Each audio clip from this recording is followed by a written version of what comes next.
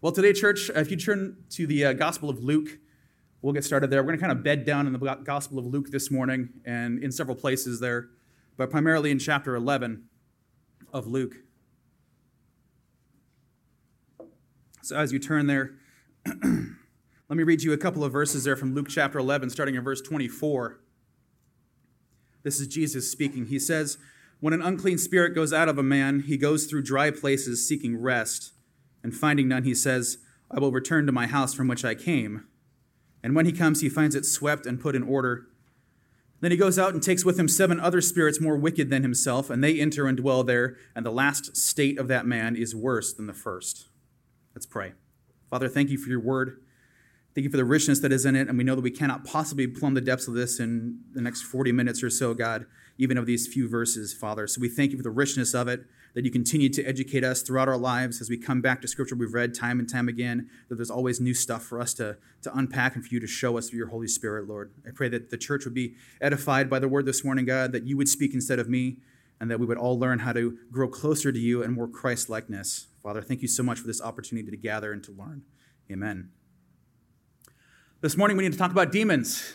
Who's excited about that? You guys should be excited. This kind of spiritual realm stuff is important. It's not something we can simply let slide by. This passage this morning is from a section that deals a lot with various demons or unclean spirits, and it begins earlier in chapter 11 of Luke, where a demon-possessed man is brought to Jesus, and Jesus heals him, it says, with a word, because Jesus' healing is like that.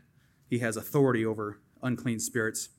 And the reaction to that healing is twofold. There are some who praise Jesus and say, my gosh, who is this guy? Is this the king, the Messiah? And then there's the other part who say, well, he's clearly in league with Beelzebub, right? He's in league with the devil, with the king of bad spirits.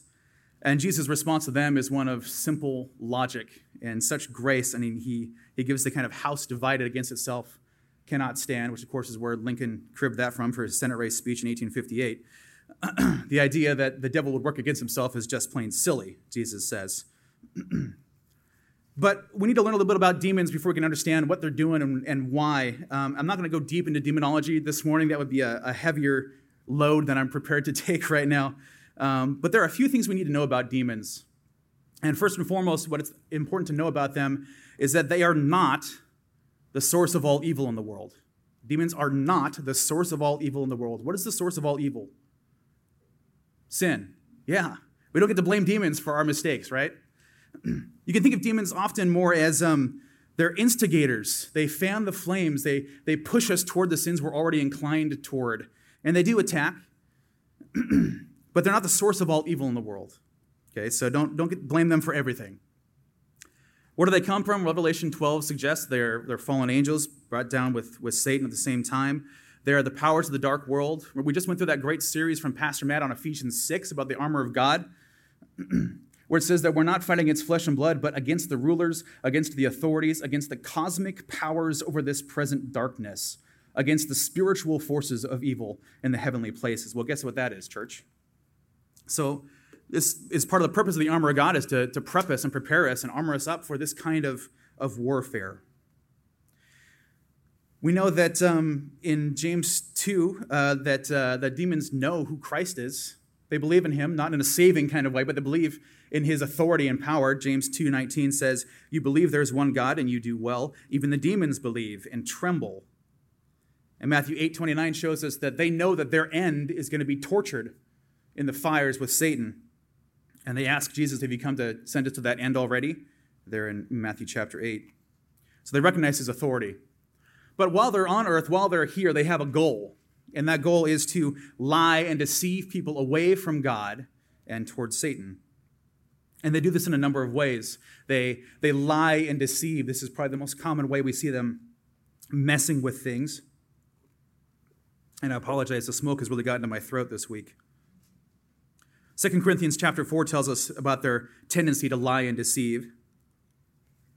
1 Timothy chapter 4 tells us they help to spread false doctrine.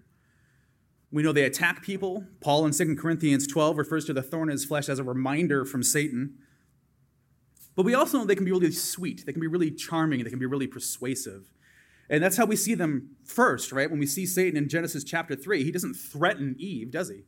He says, no, hey, God told you this thing, but that's not really true. In fact, I know something even better, and I would love to share that with you. I would love for you to experience what it's really like to know everything. You're missing out, but I'd love to help you. That's the sweetness and the persuasiveness of the enemy.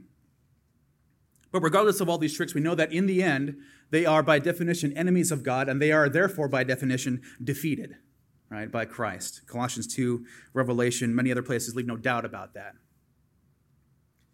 But they do mess around in the world, and this guy's messing around here in Luke chapter 11.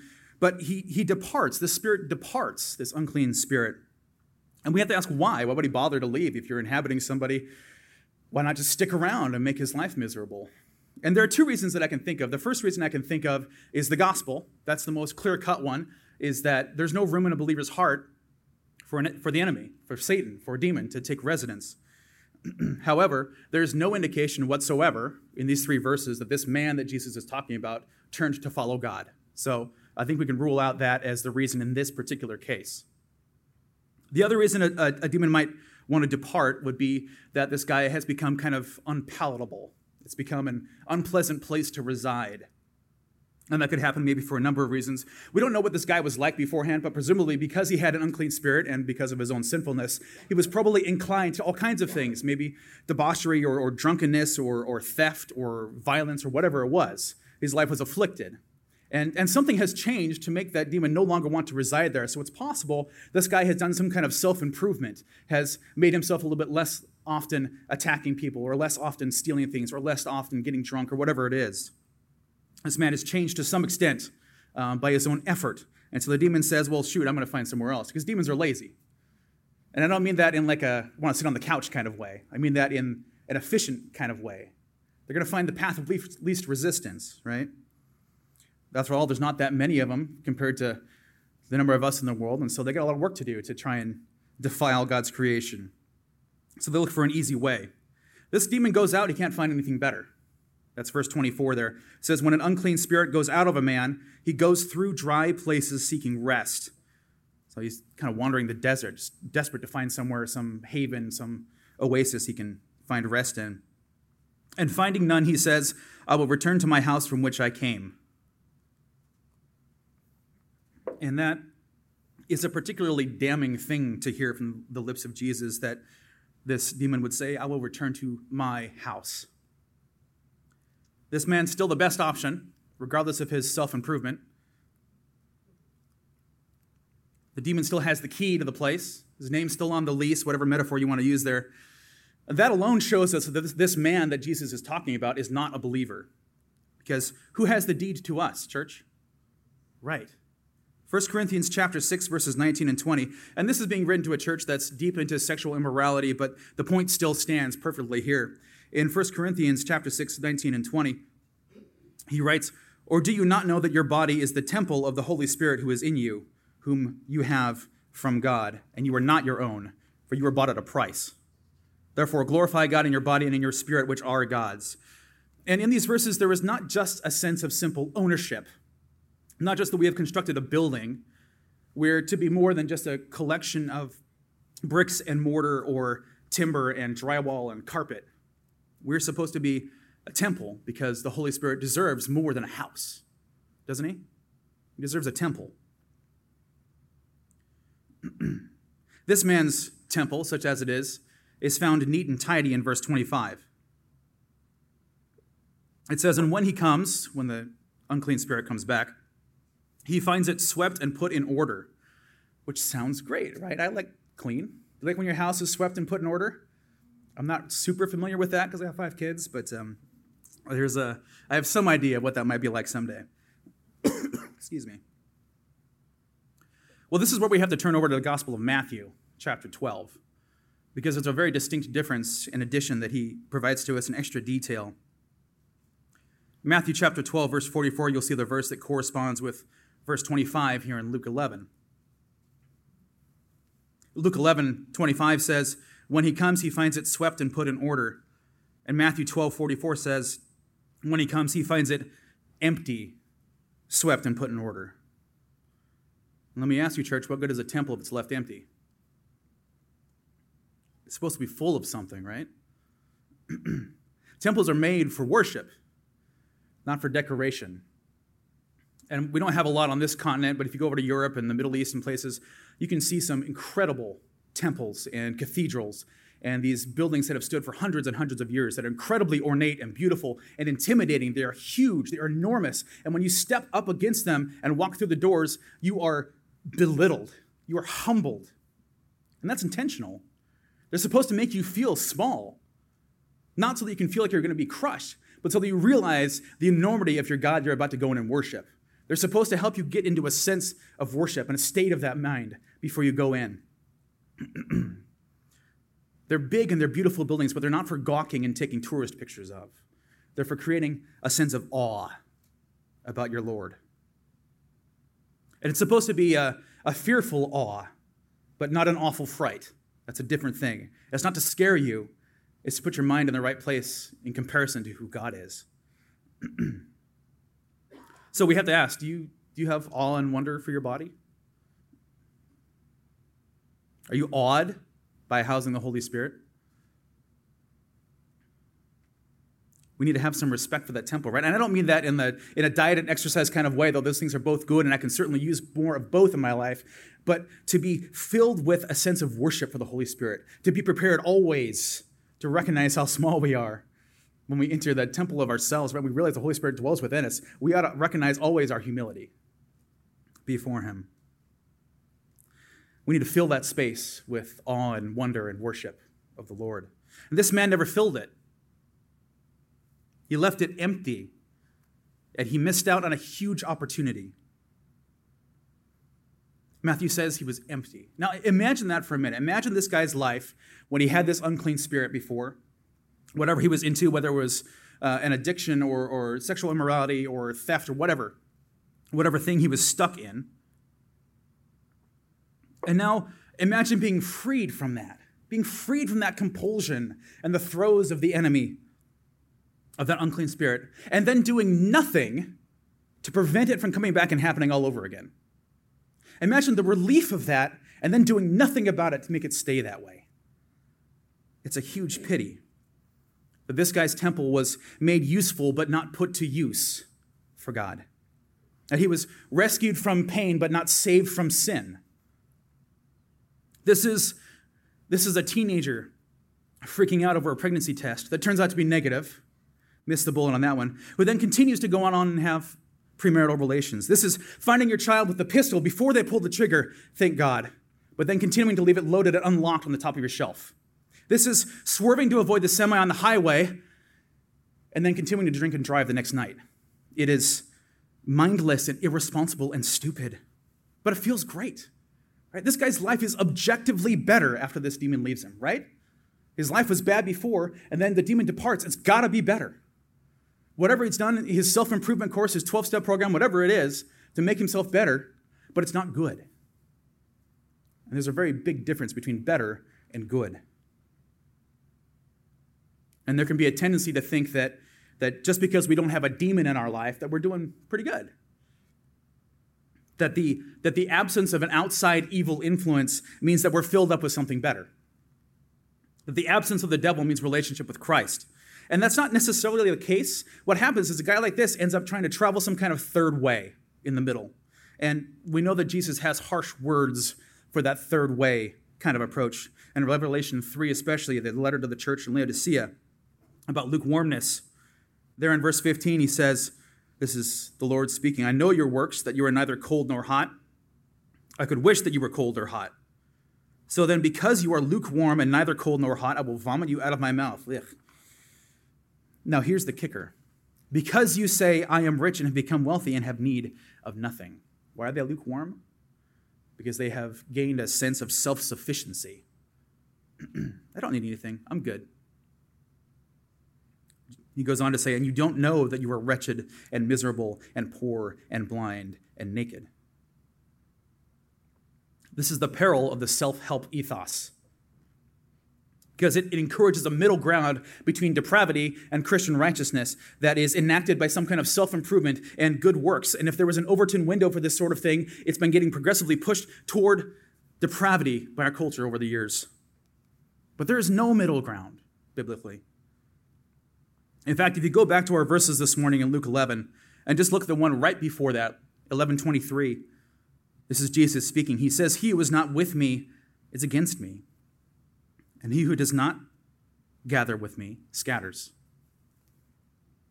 The gospel is black and white. You were either with him or you were against him. We are either helping him to gather in the harvest or we are scattering. There is no middle ground made up of good decisions and kindness and being a good person. And so we can't do things halfway. There's no middle ground.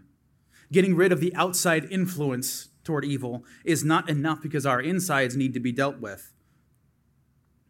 For an example of this, we can flip to Luke chapter 12. Just turn one or two pages over to your right, and you'll see in Luke chapter 12, verse 35, the Lord tells us, "Let your waist be girded and your lamps burning, and you yourselves be like men who wait for their master when he will return from the wedding, that when he comes and knocks, they may open to him immediately. Blessed are those servants whom the master, when he comes, will find watching. And assuredly I say to you that he will gird himself and have them sit down to eat, and will come and serve them." When Jesus talks about waiting and watching for the master's return, he's not talking about making the rounds every 30 minutes, checking in once in a while. He says to wait by the door so you can open it immediately. Blessed are those servants whom the master, when he comes, will find watching, not hanging out vaguely near the front hallway watching a movie just in case somebody pops his head in, but who watch and wait and see the master approaching so that they can open the door wide and that he could come in immediately when he knocks. And so attentiveness is required in the gospel. And general awareness is not the same thing as watching. A familiarity with Jesus is not the same thing as love for him. Absence of evil intent is not the same thing as faithfulness. Being willing to do what is good is not the same thing as pursuing good. And agreeing that Jesus exists historically is not the same thing as welcoming him into your heart. See, getting rid of bad outside influences is not the same thing as being filled with the Holy Spirit. This man didn't fill himself up with what is good, with the pursuit of righteousness, with the Lord. You guys know Micah 6, verse 8. If you don't, you should memorize this one. It's a simple one. Micah 6, verse 8 says, "He has shown you, O man, what is good. And what does the Lord require of you but to do justly, to love mercy, and to walk humbly with your God?" That is an active effort, church. There's no bystanding. It's a seeking effort. It's a pursuing effort. Now, the world would have us think that we can accomplish basically this same end just by getting rid of that bad influence in our lives. The world would say that we just need to be emptied of junk food or video games or illicit images, or that we just need to ditch our old crummy job or our old crummy car or our old crummy house or our old crummy spouse. We just need to get rid of the bad things in our lives. But becoming empty is only half the effort, if that, really. And it's a precarious place to be. We all get emptied in some fashion, right? We are today, right now, 6 or 7 months into this pandemic, we are all emptied of the way our lives used to look, the way our schedules used to be, right?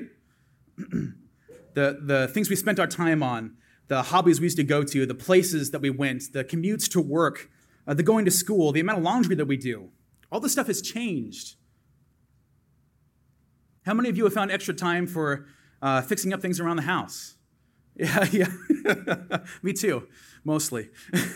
Or picked up a new hobby. I see this kind of stuff on social media. I have friends who are making awesome use of their time. None of them have kids, by the way. It seems unfair. One of them built a new deck off the back of his house.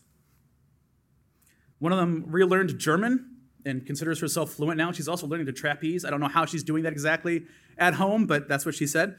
One of them finally figured out his unicycle with only one trip to the ER, and so he's doing well too.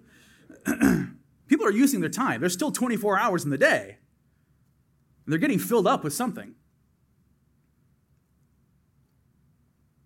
There's an organization called ComScore, and they are a polling company, essentially. They gather data. They're the ones who bother you at dinner time with the marketing phone calls. But they do surveys and polls, and then they sell the information to marketers so that the companies know how to target their advertisements and their products better.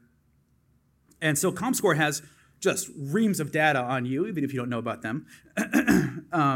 But they've been polling people during this pandemic about how their time use has changed. And they ask people, firstly, are you spending more time at home? 3% of people said they were not spending more time at home now. So that tells you that everybody's spending more time at home than they used to be. And so then the follow-up question, of course, is what are you doing with that time? And they gave them a list of things to choose from. 17% of people said they were taking an online class or course, something educational, which is a good use of time, right? 37% of people who were spending more time at home were spending more time with their pets, which is also good, unless you have a cat. I'm going to get a dirty look from that one. Allergies only, I promise, not attitude. 42% of people, however, said they were spending their extra time at home buying more stuff online. 59% of people said they were using their extra time at home looking at their smartphone more. And 71% of people said they were using their extra time at home to watch more TV and movies. The demographic that spent by far the most time watching more TV and movies is 55 plus. And the demographic doing the educational classes is 18 to 34, so kids these days, right? Maybe they have something going for them. The point is that time hasn't disappeared. It's being filled up with something. And as our schedules have been emptied and then refilled, some people have been very attentive and useful about what they've been refilling those with, and others have simply let whatever walk in the door. Mostly Netflix. Our emptiness is only ever temporary. We are going to get filled back up. And we see that happen here in verse 26 in our text this morning. He says, then he goes out, the unclean spirit goes out, and takes with him 7 other spirits more wicked than himself, and they enter and dwell there, and the last state of that man is worse than the first. This in spite of the fact that the man had taken control of his life. He had gotten better to some extent in a self-help kind of way. And I love that phrase, taking control of your life. We see it all over the place, right? Take charge. You can do it. I have a friend who's has embarked on a kind of nutrition program that has really cleared up some stuff for her. But part of the program is that every morning she posts on social media one of these phrases like, you can do it, take charge today, it's all about you, those kinds of things. And I just find that so vapid and useless because there's no human way for us to control Satan or a demon. That's not for us to do. You can go to Revelation 20. It's not a man who binds him up, right? People don't have control over demons except for those specific apostles to whom Jesus gave that authority for a time. James says to resist the devil and he'll flee, but he's not talking about getting into a fist fight resistance with him. That's not what he means. He's talking about belonging to Christ who does have the authority. So it's not just about getting rid of the outside influence. We can't always do that ourselves anyway. And this man did not just need to be rid of his outside influence. He didn't just need to be rid of that unclean spirit. He needed something to fill the void, right? He needed the gospel to fill the void. And the gospel is not a self-help program. It is not about making this life easier. It is not about self-help, but self-sacrifice. And for a good example of that, we can stay in Luke's gospel and turn to chapter 8. So go leftward a couple of pages, or swipe left, or whatever it is you got to do. Luke chapter 8, verse 26. I'm going to read a few verses here for contrast. It says, then they sailed to the country of the Gadarenes, which is opposite Galilee. And when he stepped out on the land, there met him a certain man from the city who had demons for a long time. And he wore no clothes, nor did he live in a house, but in the tombs. And when he saw Jesus, he cried out and fell down before him, and with a loud voice said, what have I to do with you, Jesus, Son of the Most High God? I beg you, do not torment me. For he had commanded the unclean spirit to come out of the man. Remember, demons know Jesus' authority.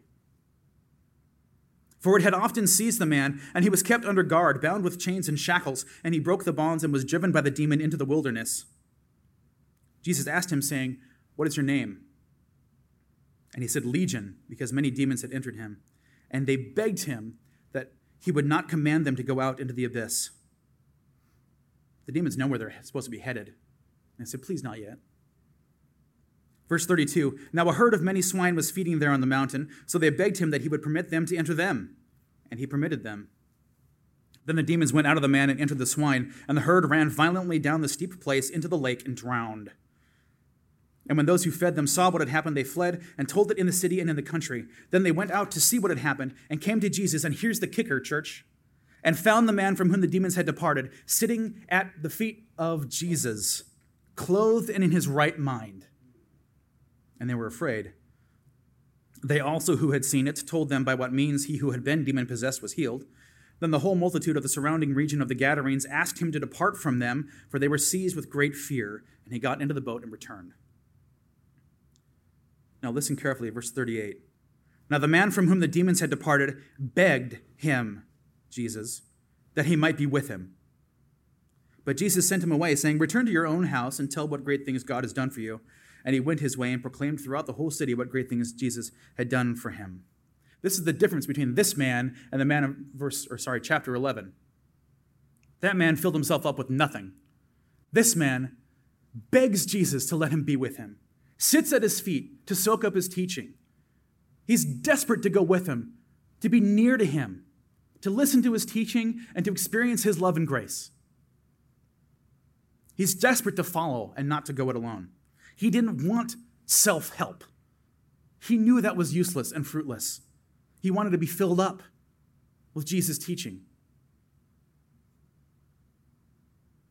And isn't that what should happen to us when we hear the gospel? Is a desire to be filled up with that?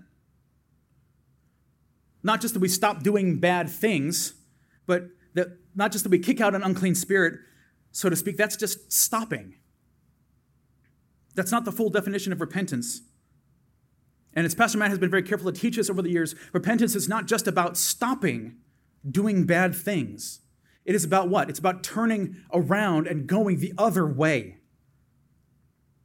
About filling your life with the pursuit of something good instead of something bad, to pursue Christ. It's like how the word for sin means to miss the mark. Hearing the gospel is not supposed to make us stop shooting. We don't put the bow and arrow down. We aim better, right? So that we hit the mark. That's the goal, because we're helped by the Holy Spirit, who is supposed to inhabit our lives in place of our own uncleanliness. We're not just supposed to be empty, we're supposed to be filled up. The Holy Spirit will fill us up, change the locks, sign his name to the title deed, put up the no vacancy sign, whatever.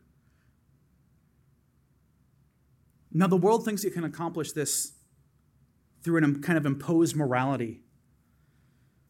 But the gospel is not a morality play.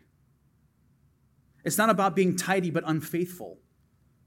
It's not about being cleaned up but not righteous. It's not about just being moral.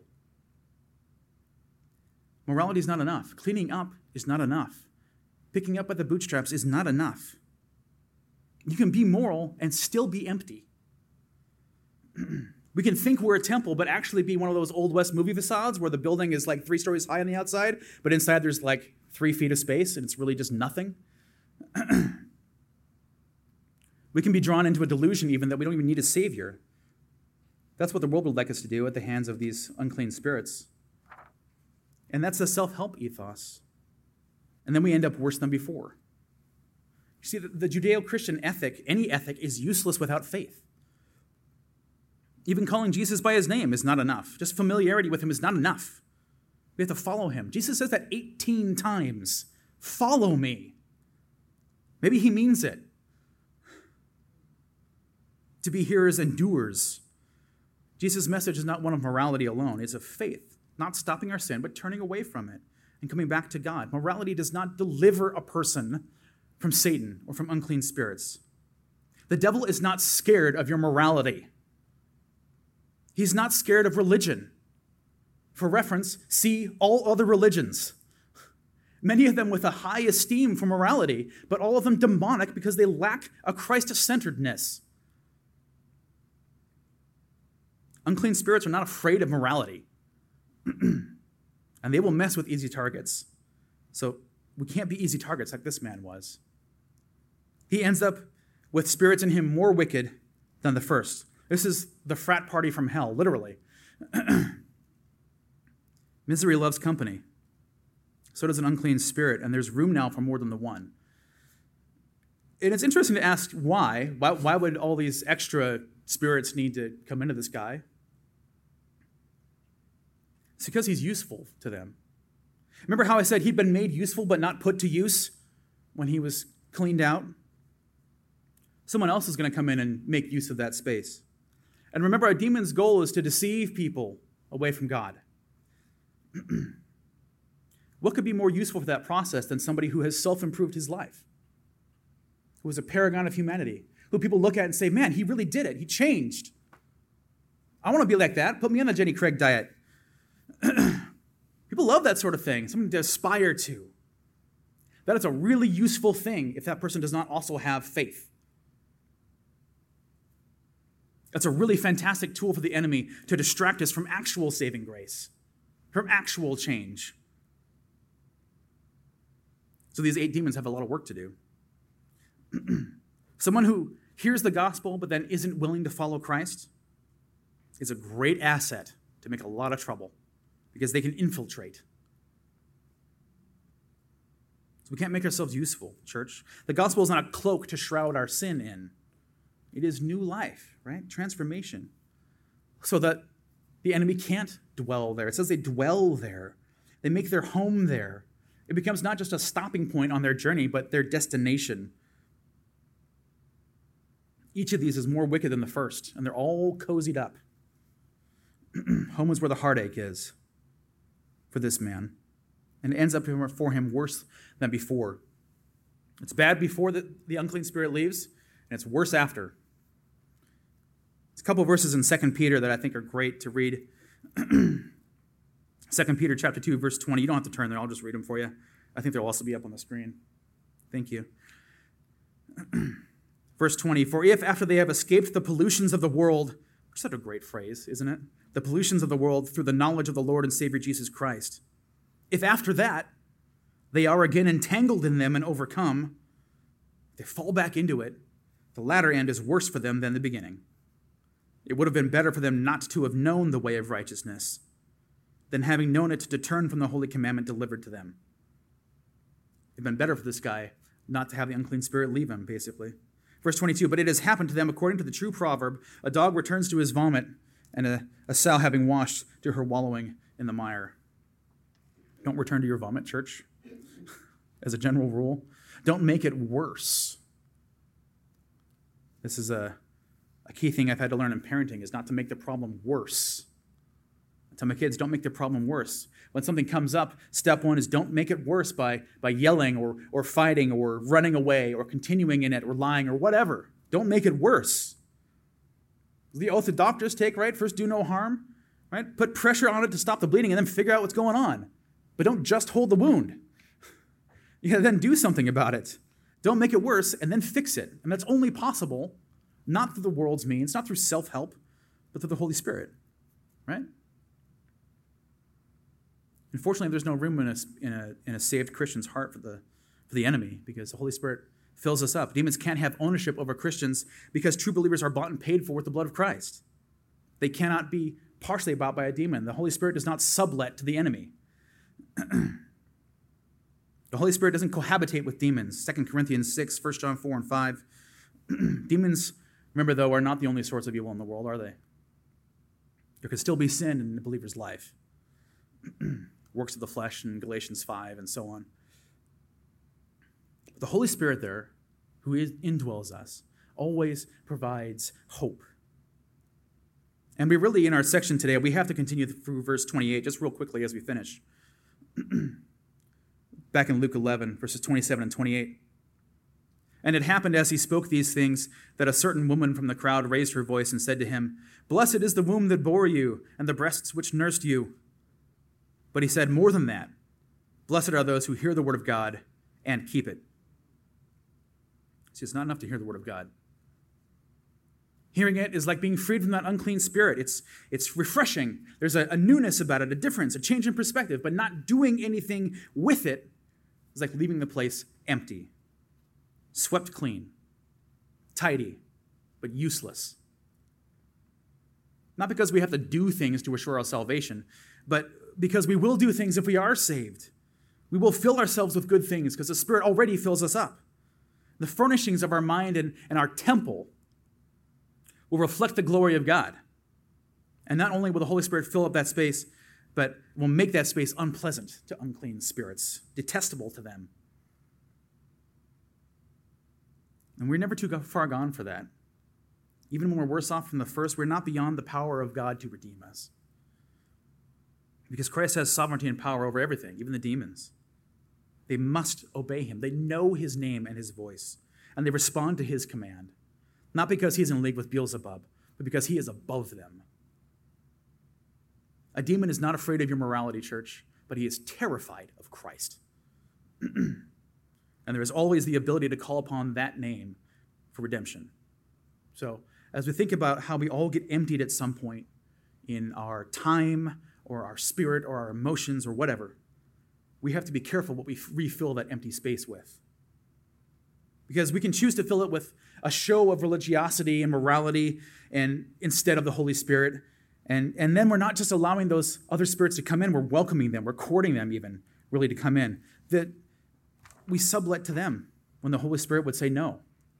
We can fill ourselves with procedures and with rules and political stances, and very soon we are like the Pharisees, tremendously religious and completely devoid of faith, full of righteous indignation and yet devoid of any righteousness, full of information about Scripture but devoid of trust in the Word, full of piety and devoid of grace. Just as a man changed by the Holy Spirit becomes unlivable territory for the enemy, so too does sin become unlivable territory for a believer who is truly transformed by the Holy Spirit inside. Sin will become intolerable to us as we seek Christ. I don't want to overlook verse 27 here because Jesus is saying that it's not mere association with him that makes somebody take on his character in salvation. It's not being related to him that matters. It's not even really serving him that matters. It's hearing him and responding to that hearing. No empty gestures. It's keeping his word. Not the moral code of it, but the sense of awe and wonder and humility that we should have as we come before the Lord each and every morning. We need to hear the word of God and keep it. And so in order to hear it, we have to listen. When he calls us out of sin, to empty ourselves. Not for the purpose of getting rid of the pain of sin, but for the purpose of glorifying him. You will get filled up, church. With what depends on what you're seeking, what we're seeking. And the invitation from Christ to accept him as Lord and Savior and to be filled with that Holy Spirit and have real change, that invitation stands for anyone who would come and ask for it. And even if you already have, it's a good opportunity to remind yourself of the sense of awe that you're supposed to have over our Lord. To be a temple that loves and worships him and is filled with praises for his name all the time and not some empty, echoey chamber. And if you've never accepted that, now is the time.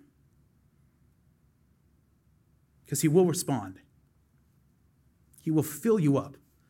Praise God that he has already and continues to.